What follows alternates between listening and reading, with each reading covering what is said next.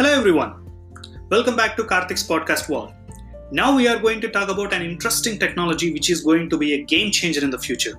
That is DNA storage. Hope you guys will enjoy it. Can you imagine if you can store petabytes of data in a small particle? It's not science fiction, it's fact. DNA storage research is making it a reality. We have seen a lot of storage mediums in our lifetime, starting from tapes to the latest flash drives. These storage mediums were powering up from a bit of data to exabytes of data. The size of these storage devices will increase based on the capacity of data we want to store. And these devices have less lifetime, which can make us compromise on the data we store. But DNA created a new way to have data safe for thousands of years. Thanks for the science and technology which made it possible.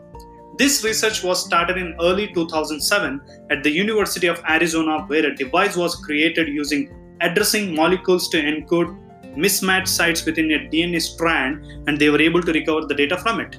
This research was continued by several organizations later, and they were able to show a lot of improvements in it. The major breakthrough was done by Microsoft in collaboration with the University of Washington in 2017.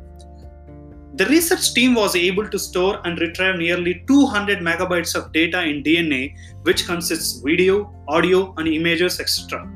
And they were able to retrieve it successfully. This success was a huge breakthrough.